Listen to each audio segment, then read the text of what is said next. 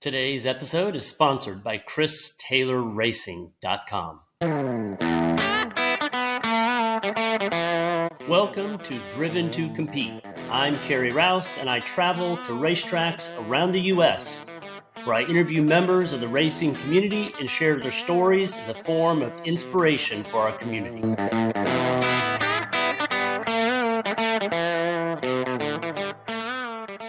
I'm here with Christian Retterer. And Christian, this is the first time we've got a chance to talk, but we were introduced by Lexi, who reached out to me on one of the SCCA forums because I'm basically doing a racing podcast, and she had a really interesting story. And she's not even in the U.S. right now, so we had a great conversation.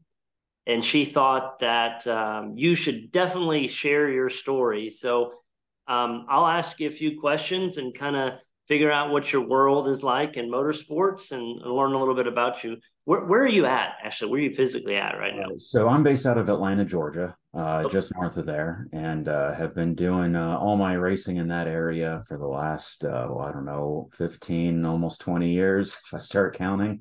Yeah. And Lexi was my co-driver in rallycross for several years and autocross as well. And yeah, we had lots of good adventures traveling around driving Corvettes and Eclipses. Nice. Well, what are you racing? What are you doing right now for this season? What do you do? So I am the Atlanta region chair for SCCA Rallycross. In addition, I am also on the Rallycross National Board, and as part of that, also head up the SCCA Rallycross Rules Committee. So just all of those things and raising a newborn as well. So staying pretty busy. Yeah, I bet. And are you get many chances yourself to get out on to run the cars around? Yeah, as many as I can. This year, definitely fewer than the last several due to the little one, which is a welcome addition. So I'm getting out about once a month, probably. In previous years, it was twice a month to twice every 6 weeks, depending on how often I was willing to get the trailer out and go have fun. Yep, yep. Well, you said you've been doing this for what, 10 to 15 years, you said? Yeah, I think my first event was an autocross back in 2011, I believe, but it could have been the tail end of 2010. So yeah, it's coming up on 15 years, not quite. Yeah. But before that, I was involved in college in the SAE Mini Baja, I think now called Baja SAE. Okay. So for another 5 years before that, I was involved in, I guess, the engineering amateur side of motorsports as well. Can you tell me a little bit more about that program and what you did? Oh yeah, I'd love to. So for anyone unfamiliar, Baja SAE is a collegiate design competition. It started here in the U.S., but has moved international. And they basically give you a rule set to build a dune buggy. Everyone has to use the same Briggs and Stratton engine. At the time, it was 10 horsepower. I think they might have been boosted to 11 or 12 now. They're getting wild. But you start with the rule book, and it's up to the college to buy all of the materials, parts, everything. You design the car and cut, grind, bend, and weld until you've got a driving vehicle. And then the competitions themselves are usually capped at around 100 entrants. And kind of the big show-off event is a 4-hour endurance race where they take all 100 vehicles piloted by completely amateur college students and toss them on an endurance track for 4 hours. Where they proceed to bounce off of each other, rocks, and trees until only about 20 cars are left running at the end and somebody wins. It's an absolutely wild event and a ton of fun, and also a great learning experience for not only how design works in general, but motorsport world and racing and race operation and planning as well. What school was that with? So I did this with Georgia Tech, but like I said, it's an international event, and the events are capped at 100 because they have to be capped. They'd have 150 or 200 at every event. Yeah. That so it's gotten huge. Awesome. And what degree did you get, or were you going So after? I'm a mechanical engineer. Okay, so am I.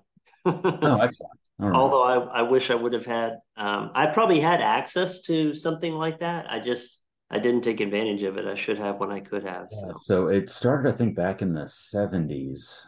yeah. It was much smaller and has been growing and growing. And in the early 2000s, it really blew up and got to the size it is now.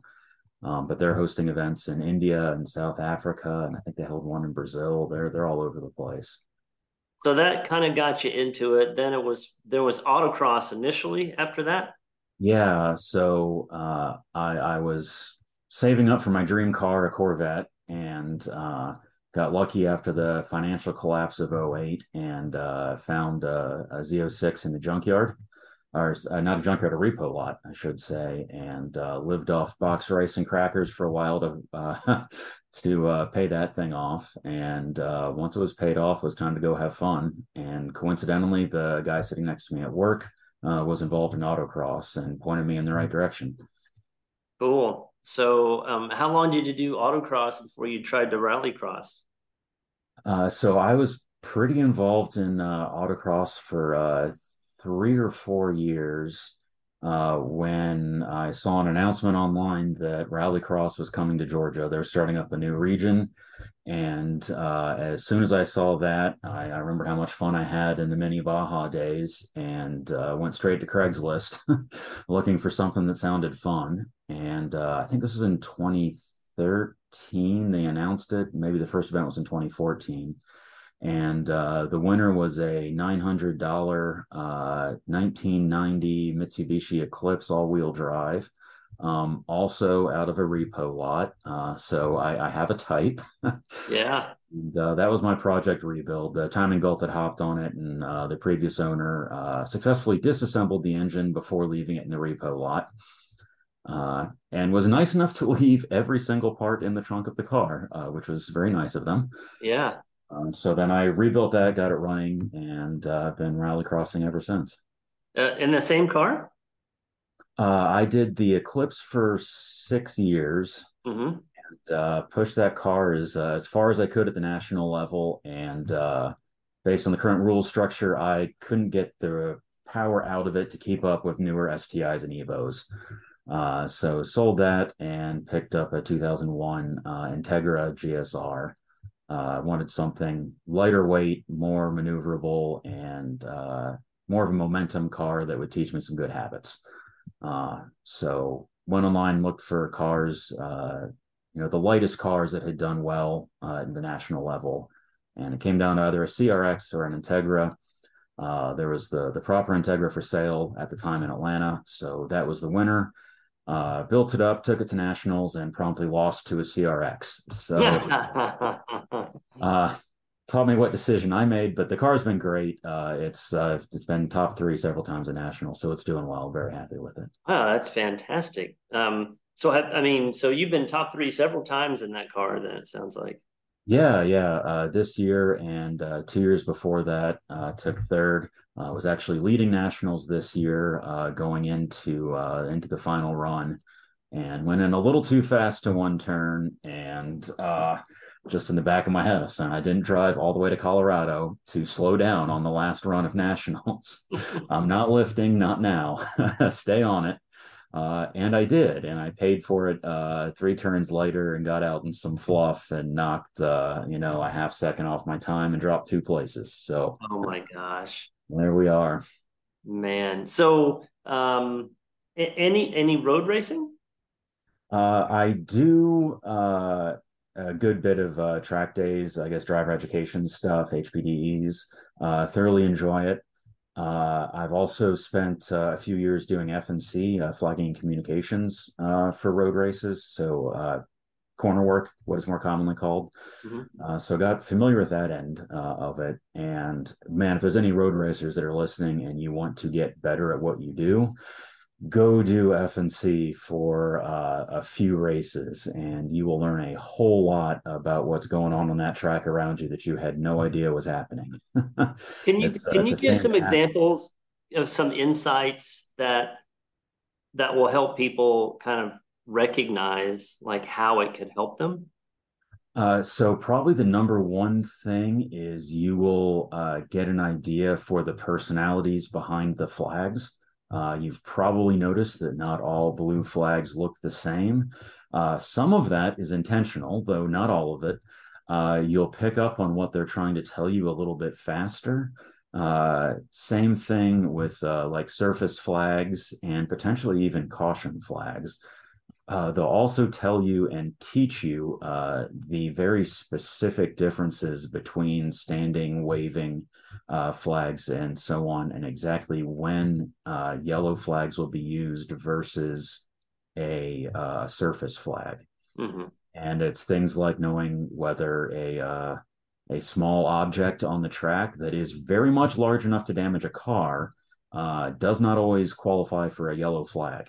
They'll put a good surface out there and let you know there's something in the way, and it's up to you to dodge it. But because it's not a car stopped on track, you're not going to see a yellow, even though it is something that is very much trouble for you. Same thing, differences between fluids on track and solid objects on track. Uh, and then there's some flags, especially the blue flags and the surface flags, you get a lot of personality behind them. If it's being shown to you, it means something different than it is being frantically waved at you. So, what is the difference? Because as a driver, I always thought it simply meant there are faster cars coming up on you. You know, pay attention, but it doesn't necessitate me to like move over or let them by or something like that, So does it? that's going to vary by racing organization, for sure. But at least in SCCA, which is what I'm familiar with, the blue flag is an informational flag that Mm-hmm. is telling you someone behind you is coming up faster than your current race pace, and they are not passing you for position. It has nothing to do with what you're trying to accomplish. It's just letting you know that someone's approaching and they're going to come flying past you. So it's time to start checking your mirrors. Mm-hmm. And that one, especially when the leader of the race is approaching you for the first time, you'll probably get very early warnings where you'll see a blue flag furled that is still on the stick, and they may point it at you just real casually. And that's just letting you know they're probably half a lap before they're catching up to you, maybe even longer. Just giving you a heads up that's there. And that furled flag will slowly turn into a displayed standing flag, but it may just be a quick flash. And just tell you they're getting closer, and that'll turn into a waving flag, which probably means this turn or the next they're coming. Where it gets exciting is that first place driver probably has a second and third place driver close behind them. Yeah. And that waving flag can turn into a very excited, waving, jumping, bouncing flag. And that may indicate that you have more than one car coming, and they're probably in a line nose to tail, and they may be invisible to you in your mirrors. Yeah. So there could be three cars and you only see the first one. And that corner worker knows that fact because they're good at what they do and they've been paying attention, and they're trying to tell you, look, there's not one, there's two or three behind you. And some of them may get extra creative. They'll wave the flag and then furl it real quick and bounce it at you a few times. And that can be a method of telling you how many cars are coming up behind you. Got You'll it. see a wave and then two bounces with a furl. It's telling you you've got a leader and second and third place right behind them. And it Cool. depends on how fast your class is as well. Yeah. We have a lot more time to talk to a Formula V than we do a GT2 car. Yeah. Yeah. Yeah. I drive B spec, so you have quite a bit of time with me. Okay, yeah, yeah. See, we have fun. We also get to know the drivers. Many of the corner workers travel regionally. So if you're at Sebring, you may have workers that traveled from Road Atlanta, Barber, or even VIR. And if you're traveling around, one corner of the country, you may see a lot of the same workers over and over. And if you pay close attention, you can recognize some personality behind the flags, or if you look closely at their workers' stations, They may even have little personal displays they put up that you can recognize. And then you already know what flags are coming at you. That said, if you're a frequent infractor, if you've been in contacts or received penalties, we already know your name, number, and car. So if you're someone who gets a little aggressive, we'll return the favor and be a little more aggressive in our calling flags because we know what you're about to get into. Mm-hmm. And we'll give you a warning earlier than other drivers because we've seen what you're about to do. Yeah. So if you're getting those, we know who you are. It doesn't mean you're going to change, but we know who you are and we're paying attention. So you may get attention earlier in the race than other drivers. Yeah. And that's good information. I didn't really know about the different personality types or the different indications with the flags. Like you said, there's a leader coming with two people behind them. So stuff that I'll need to pay more attention to when I'm out there. Yeah, and it's a good experience too to get on the headsets and on the network and listen to the radio calls going around. There's a whole lot of information going on all over the place, and it's very interesting to hear what the corner marshals as well as the race stewards are listening to and asking about. You'll also learn the secret hand signals that all the corner workers use to communicate. And this has been a ton of fun for me when I go to pro races. If I'm not flagging, I can, catch up on what's going on around track by watching the corner workers. They talk to each other about how many laps are left, who's in the lead, what corner has silly business going on, and you can huff it over and watch the fun stuff when you learn something's going on.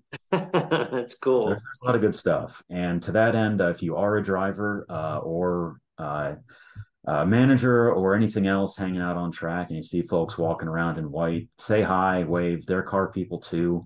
They're walking around in pit lane after the event. Invite them by. They'd like to see the race cars. They want to know what's going on. Toss them a beer. They'll have a good time. Tell you crazy stories about the other silly drivers and what they're doing. They've a lot of these folks have been at it 20, 30 years and have all kinds of crazy things they can tell you. So if I asked you afterward to introduce me to some, could you help me get introduced to some that I can chat to? Yeah, I probably could.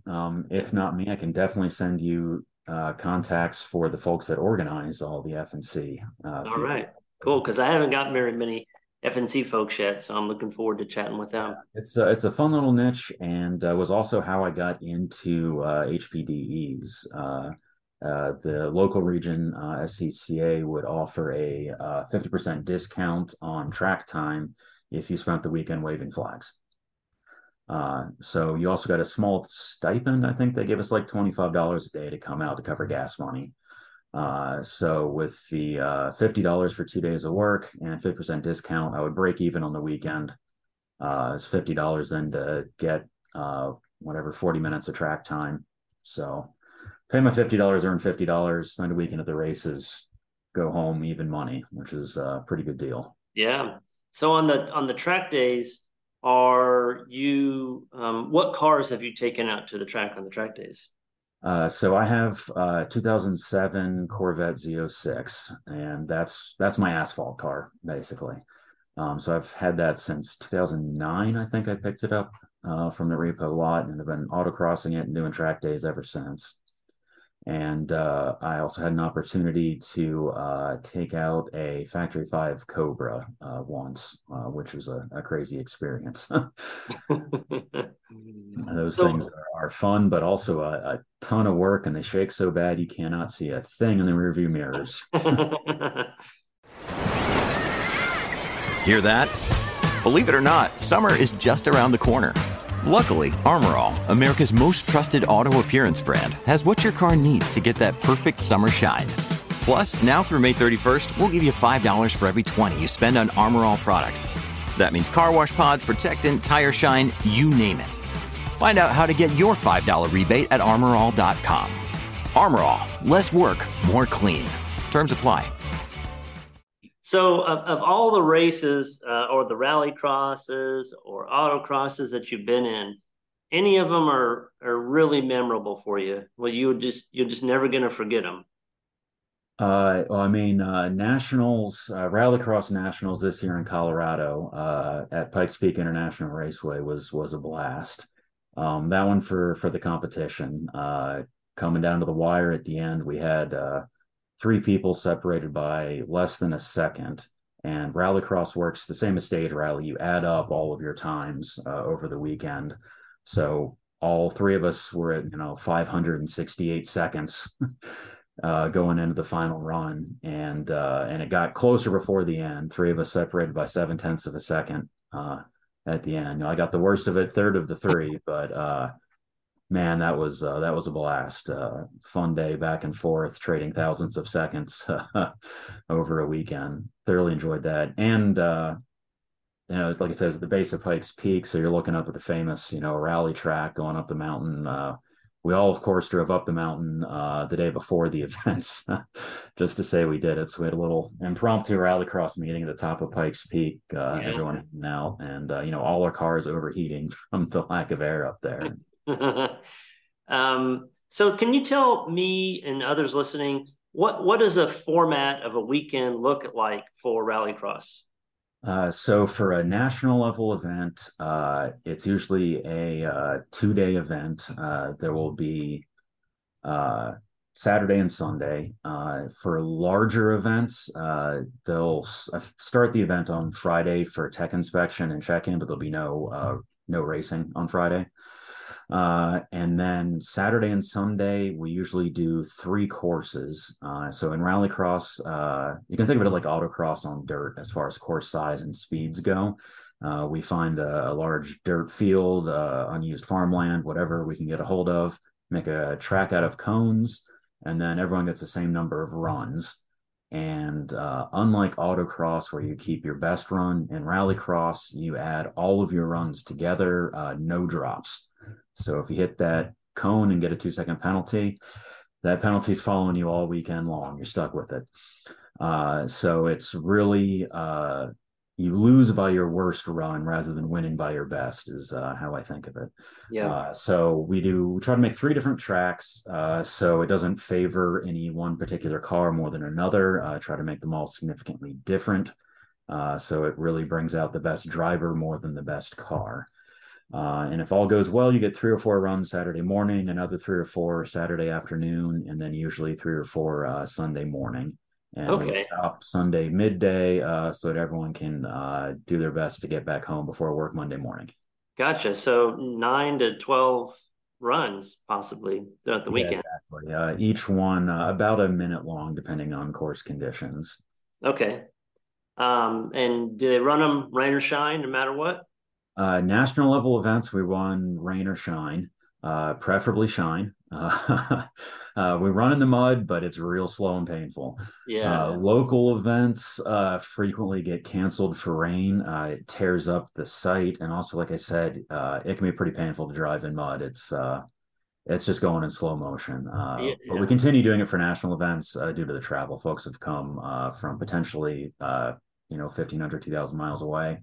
We're not going to turn anyone away for rain at that point. So how varied are the classes in rallycross compared to? This is honestly brilliant. One of the best things SCCA Rallycross has done is keep the classing very simple. As far as production vehicles go, there's 9 classes, and it's split up by drivetrain.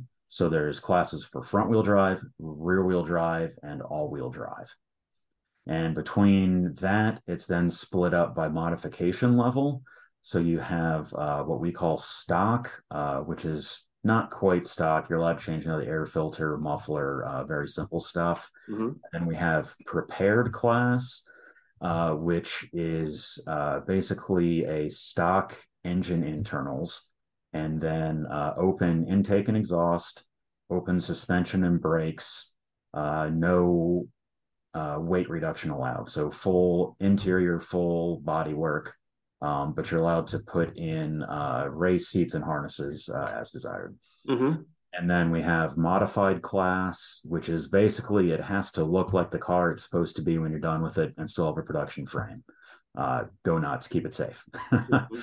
So for that class, yeah, you can get out your grinder and cut off just about anything you want, put holes everywhere, engine swap, whatever makes you happy, go nuts, have fun, but you got to have a safe car when you're done.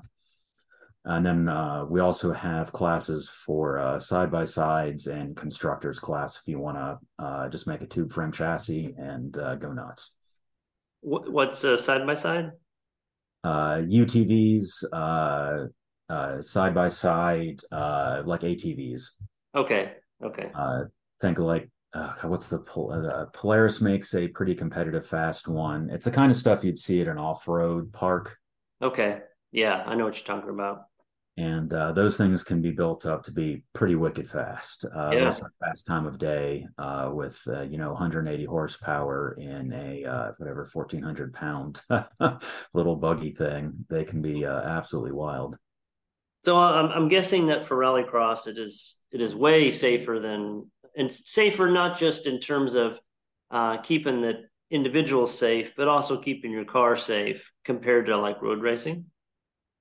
Yes, so similar to autocross, we plan on you driving your car home. Um, it's low speed, highway speeds about as fast as it gets up to. We do not mess with trees, rocks, fences, or any other obstacles. The only thing you're coming close to are cones. And that's very intentional. Many people do trailer their vehicles, but it's mostly a preference thing. People, they like to pull out the AC in the classes where you're allowed to, or the car is covered in mud, dirt, and whatever. Um, Also, prepare to modify classes are allowed to use rally tires. So a lot of the cars have dedicated tires they don't want to, that are frequently not legal on asphalt, or just don't want to get torn up on asphalt. So a lot of people tow their cars, but that's totally optional. And you should have your car survive the weekend. I should say rollovers are a hazard and they do occur. They're not super common, but it does happen. And to that end, our safety rules reflect that. If you are interested in installing a roll bar or a cage of any sort, you're welcome and encouraged to do so for any class, regardless of levels of performance modification that are allowed. Will allow you to cut whatever holes are needed, weld, bolt, safety equipment onto the car. Got it. Got it. Is there? It's the same. Well, when is the national championship for this?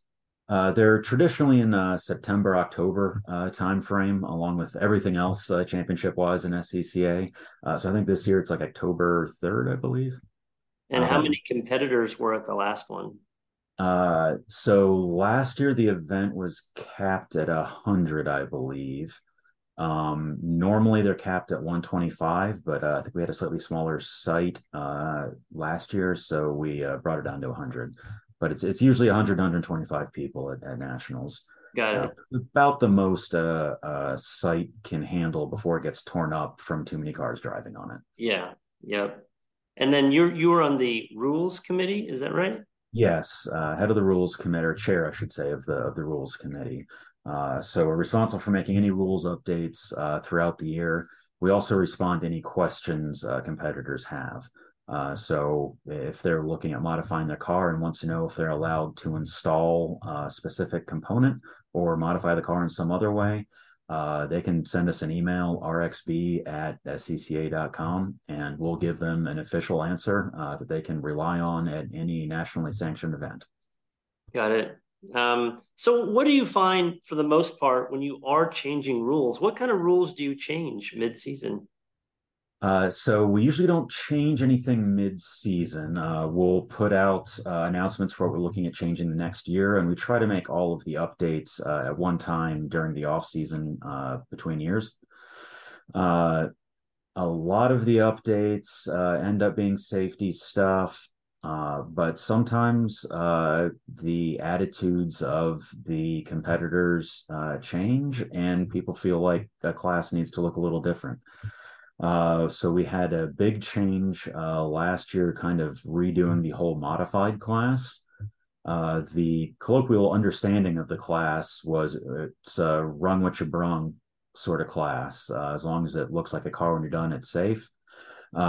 But that was not actually the case. If you read into the fine print of the rules, there was quite a bit of modification that was not allowed in the class. Now, that wasn't being enforced in any way at the national level, and I don't think anyone wanted it to be. So we went through and rewrote the entire class to be what people thought the class was and how they were treating it. Got it.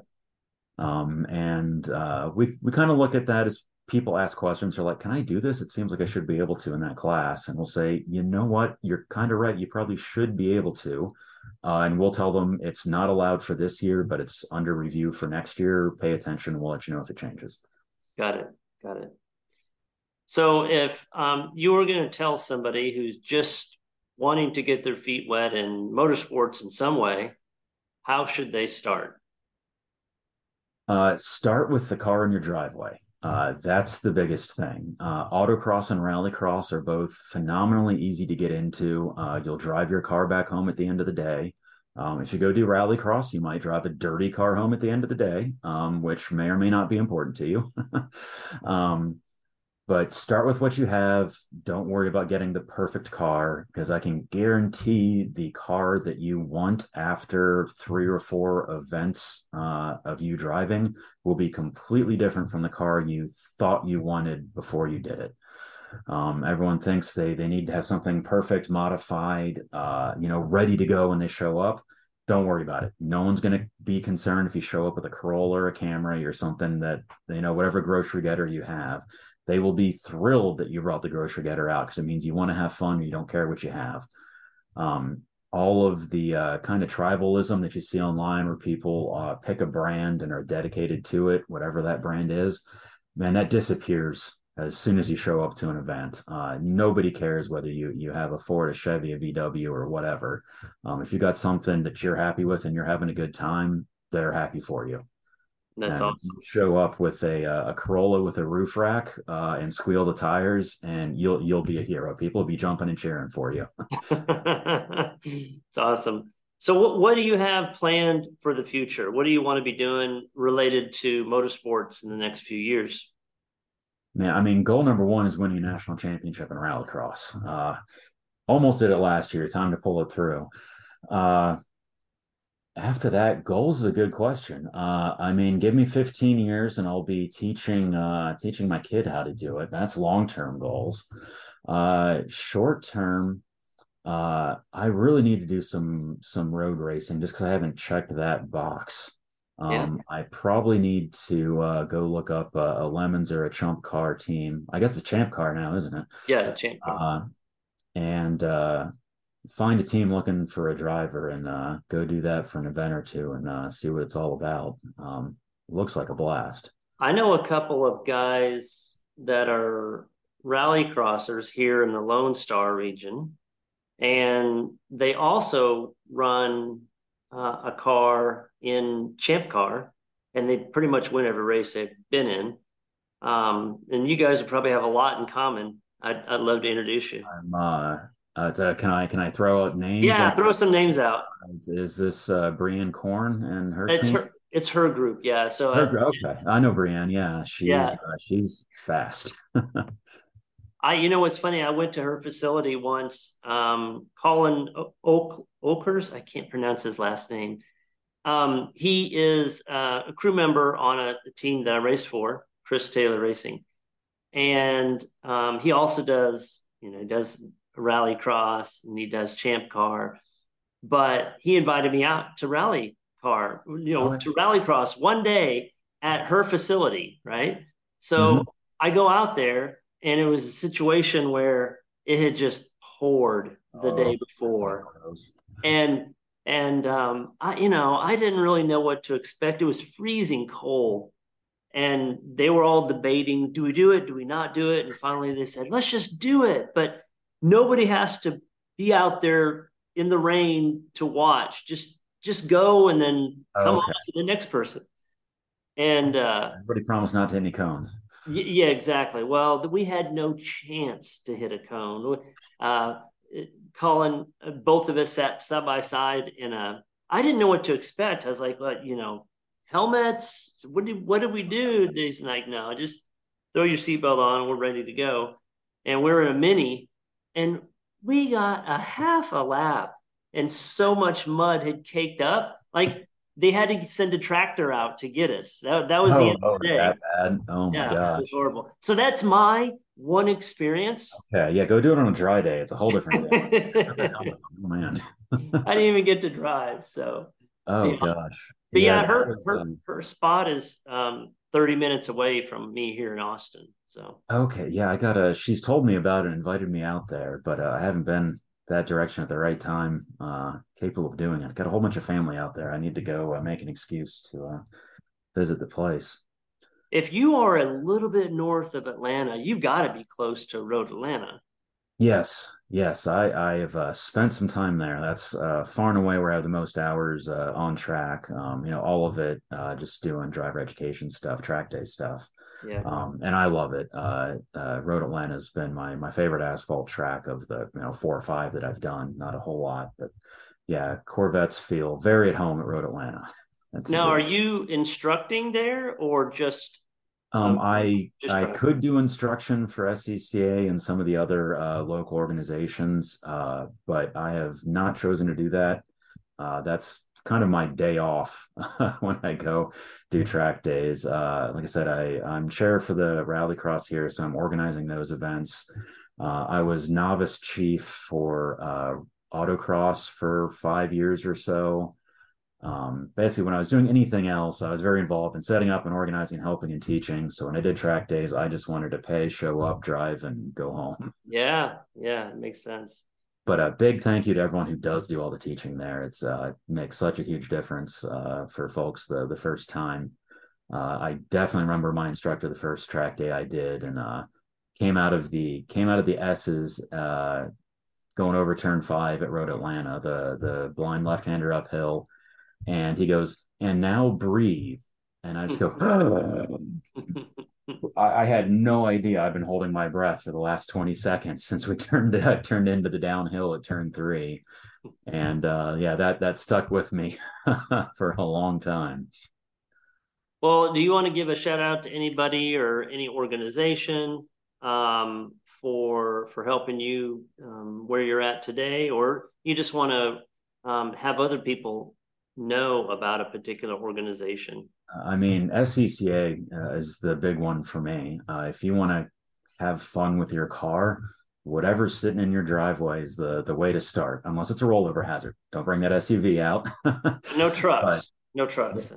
some trucks can do rallycross. Oh, really? As long as your truck is wider than it is tall, per the official manufacturer's spec, it's good to go. And we go by track width versus height. Track width is center to center of the tires. So a lot of mid-size and small trucks are great. So like Dodge Dakotas, Chevy S10s, Rangers, the old Mighty Max, stuff like that. Absolutely welcome to come out. And some of the crossovers can do it too. Like the Crosstrek and some of the Subaru SUVs can as well. Yep. But yeah, find your local SCCA region. Just send the first email address you find. Send an email and say, hey, I want to get into it. And they'll be happy to point you in the right direction. And even if you only do it for a single day, you'll come out with stories and smiles for the rest of your life. You have no idea how much fun your car is to drive, and you had no idea. Even if it is a Corolla with a roof rack, you'll have a blast. Awesome. Hey, Christian, it's been really nice getting to know more about you and to meet you. And I wish you the best. I hope you win nationals this coming year. Well, thank you. Me too. And this was great. Thanks for putting these together.